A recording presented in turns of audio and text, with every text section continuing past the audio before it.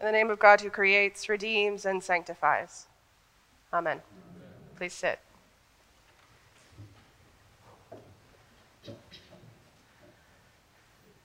So welcome on this Sunday of our annual meeting.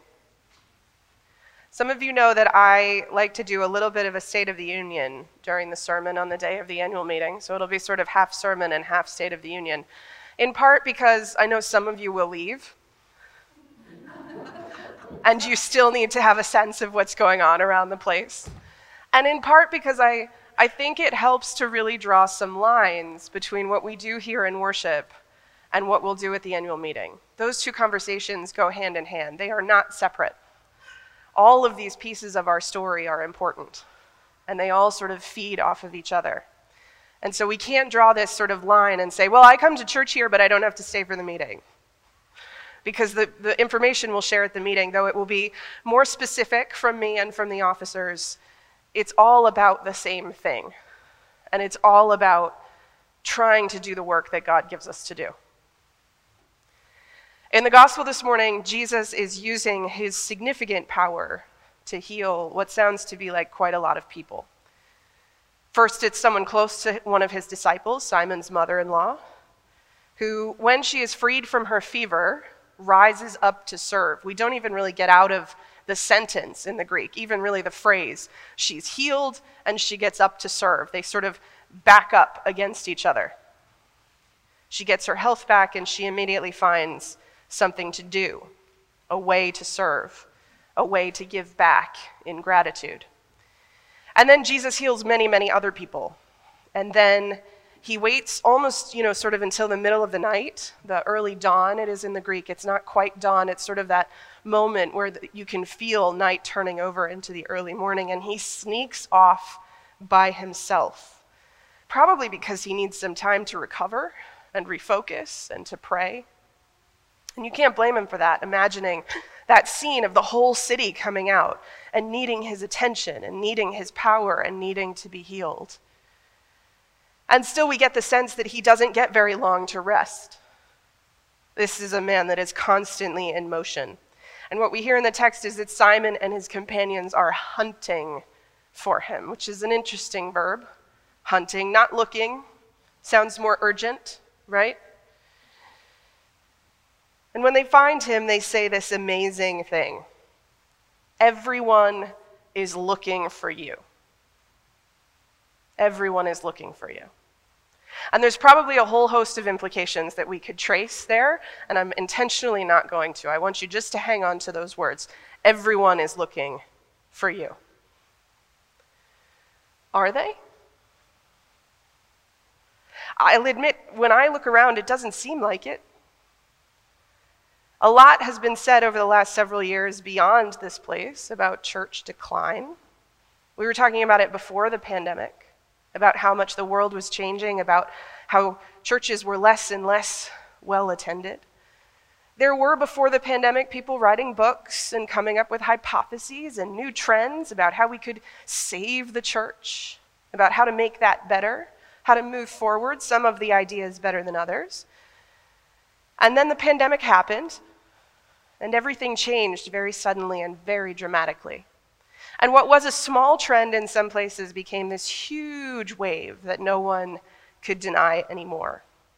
Something that almost every church was experiencing. And what was sort of a slow, nagging problem for some became a full-fledged problem for just about everyone. Now, in a few weeks, we'll pass the 4-year mark since March 12th, 2020, which is the day that I closed this church with a broken heart. And it's safe to say that we and so many other churches are still struggling with the aftermath of that and with the way that the world has changed. There are lots of new currents and lots of new trends, and some of them for sure affect us more than others, but all over the country there are churches facing the same reality that we are. Attendance is down, interest is down, volunteering is down, and people are just a little more edgy. Is that a fair word? Okay. That laughter in agreement tells me that's good. Good. All right, so we're on the same page. There is this sort of nagging kind of negativity, isn't there, in the world? And it's not just in the church, but it feels to me like it's everywhere, that everyone is tired and everyone is frustrated. And there's a little less civility. And God knows if we look beyond the borders of this country, that's even easier to see. It feels like the world is a mess. Now, it's a little harder here in the church in New England than it is in other places. In the South, this wave hasn't hit them quite as hard yet, but it's coming. Every church that I know is facing some kind of recession, struggling to find resources and volunteers and figure out what happens next. So we are not alone. And the truth is that this trend started for you way back in 2014. And when you get your annual meeting book, if you haven't looked through it yet, you can look at the statistics to see that. So my point is, this was already happening, and the pandemic pushed everything into overdrive. Now, the officers and I will have some specific and more sort of meeting-oriented remarks about all that later. But I think it's important in this space to talk about some of the challenges and some of the opportunities that are before us. So the first thing that I always want to say to you is that what is true about this place and will always be true about this place is the big, wide, beating heart of this community, the heart that welcomes everyone as best that we can, this huge heart that you all have that reaches out and loves and serves people in this place and beyond. I have been a part of many Episcopal churches in my life, and I have never known a community that loves harder and better than this one. That doesn't change. There is also a deepening of faith in this place. The congregation that I came to see 6 years ago when I arrived is very different than the congregation that we have now. There is a greater understanding and a deeper sense of community and commitment.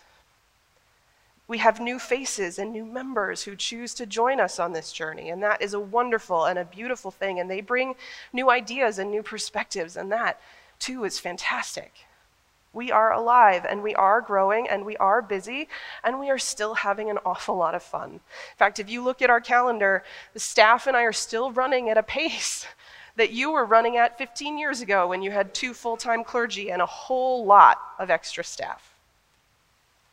So your staff and your lay leadership are working really, really hard. And there is a lot of good, and a lot of good for us to continue to share. So when the disciples find Jesus and they say to him, "Everyone is looking for you," I want to suggest to you that in reality, that hasn't changed. Everyone is looking for you. It may not seem that way, but it is still the truth. We have neighbors, of course, of other faiths who find the divine in their own way. But I'm willing to hazard a guess that there are still many of our neighbors in our community and our surrounding communities who are looking for something, and they don't quite know what. Looking to fill that sort of hole in their hearts. And maybe wouldn't say that they're looking for Jesus or for a community like this one, but I am willing to bet that their lives would be better if they knew that there was a place where they could be loved and supported and connected. This community, after all, is still the place where we mark the most important moments in life, where we celebrate baptisms and confirmations and weddings, and where we stand next to each other and grieve and commend our loved ones to God at funerals. We are here to comfort and strengthen and love and serve people in every moment of their lives, and we do that really well. In good times and bad times, in triumph and failure. There is nothing and no community that I have ever seen that does it better than we do. And we have the good news that the world needs. We have this story that changes everything. We are part, with our hands and feet, of the mission of God, a mission that builds justice and kindness and mercy and indeed changes the world. And my friends, you agreed with me that the world is a little edgy and a little tired and a little angry. How much could we use that justice and kindness and compassion and mercy and peace? We have the most precious thing in all of creation to share. And the world has changed. So we have to figure out some new ways to do that. The old things won't work. The old models and methods won't work. We need new creative ideas, and we need your help. I can't do it alone. Because we also have some real challenges. If you have been following along, you know that this isn't the first year of real financial challenge for us.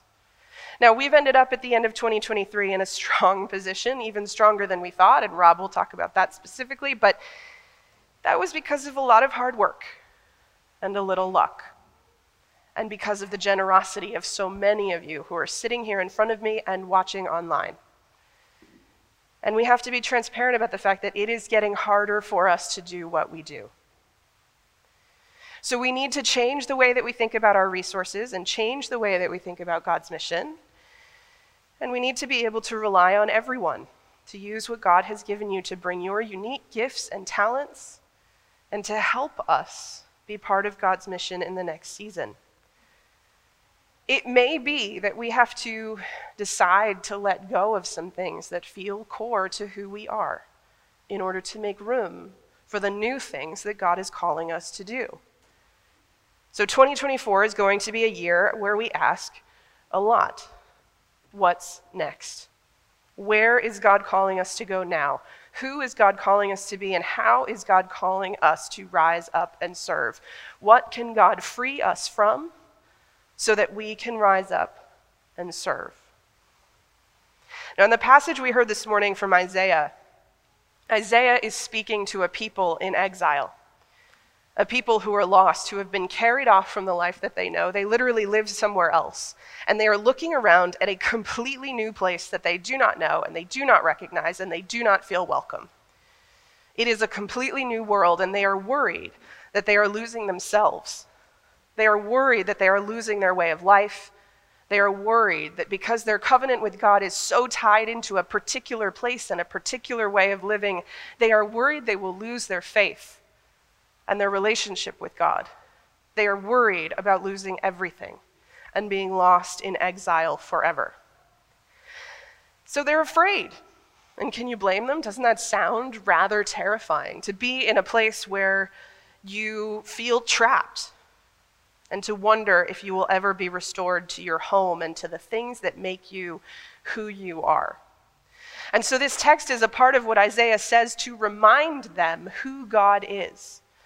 And I love how it starts. Isaiah wants to remind them that they already know these things. Have you not known? Have you not heard? Has it not been told to you from the beginning? Have you not understood from the foundations of the earth? Meaning you already know this truth in your bones. You already have it. You already know. So remember it. Remember what God has told you. What you have heard over and over and over again, that our God is the Holy One, mighty and strong and powerful, the one who created all things, a God who can help us to run and walk without growing weary and without being faint. A God who is eternal and doesn't change. And so Isaiah is reminding them that even in exile, even as everything around them is changing, even as they are afraid that they might lose themselves, that if they hold on to this God, if they remember to whom they belong, that can never happen. That their identity is bound up in the eternal God who never wavers and who never grows weary and who never faints. And so because God can never be lost, they can never be lost. God always has a plan. God always makes a way. It just may not be in our time or done in our particular way. And so we may have to wait and listen and try to understand the glory that God is revealing. So I want to encourage you all to stay for this meeting, to hear more about the wonderful year that we had last year, and to think about what is ahead, about how together we can rise up and serve each other and God and our neighbors. If this place has loved you and supported you and helped form you and your family, if you have been healed by God in this place, if you have come to this table and received God's grace and mercy, then rise up with us and serve. Think with us about how we can share the good news of God. Be grateful for a tradition that invites you to be a minister, not just me. And help us as we continue to welcome everyone into this community and into the eternal, loving heart of God. Wonder about what you can do, and help us to find our footing in this new world, in a world that isn't entirely unlike exile. It feels very different to us. And yet, rather than tracing the steps back, we need to move forward and look ahead and listen for what God has in mind as we are grateful for what's been and for what is. Let's be grateful for each other and move forward together with mutual respect and trust, trusting that God knows where we're headed even if we aren't quite sure. We need only listen and follow and wait for that glory to be revealed. Amen.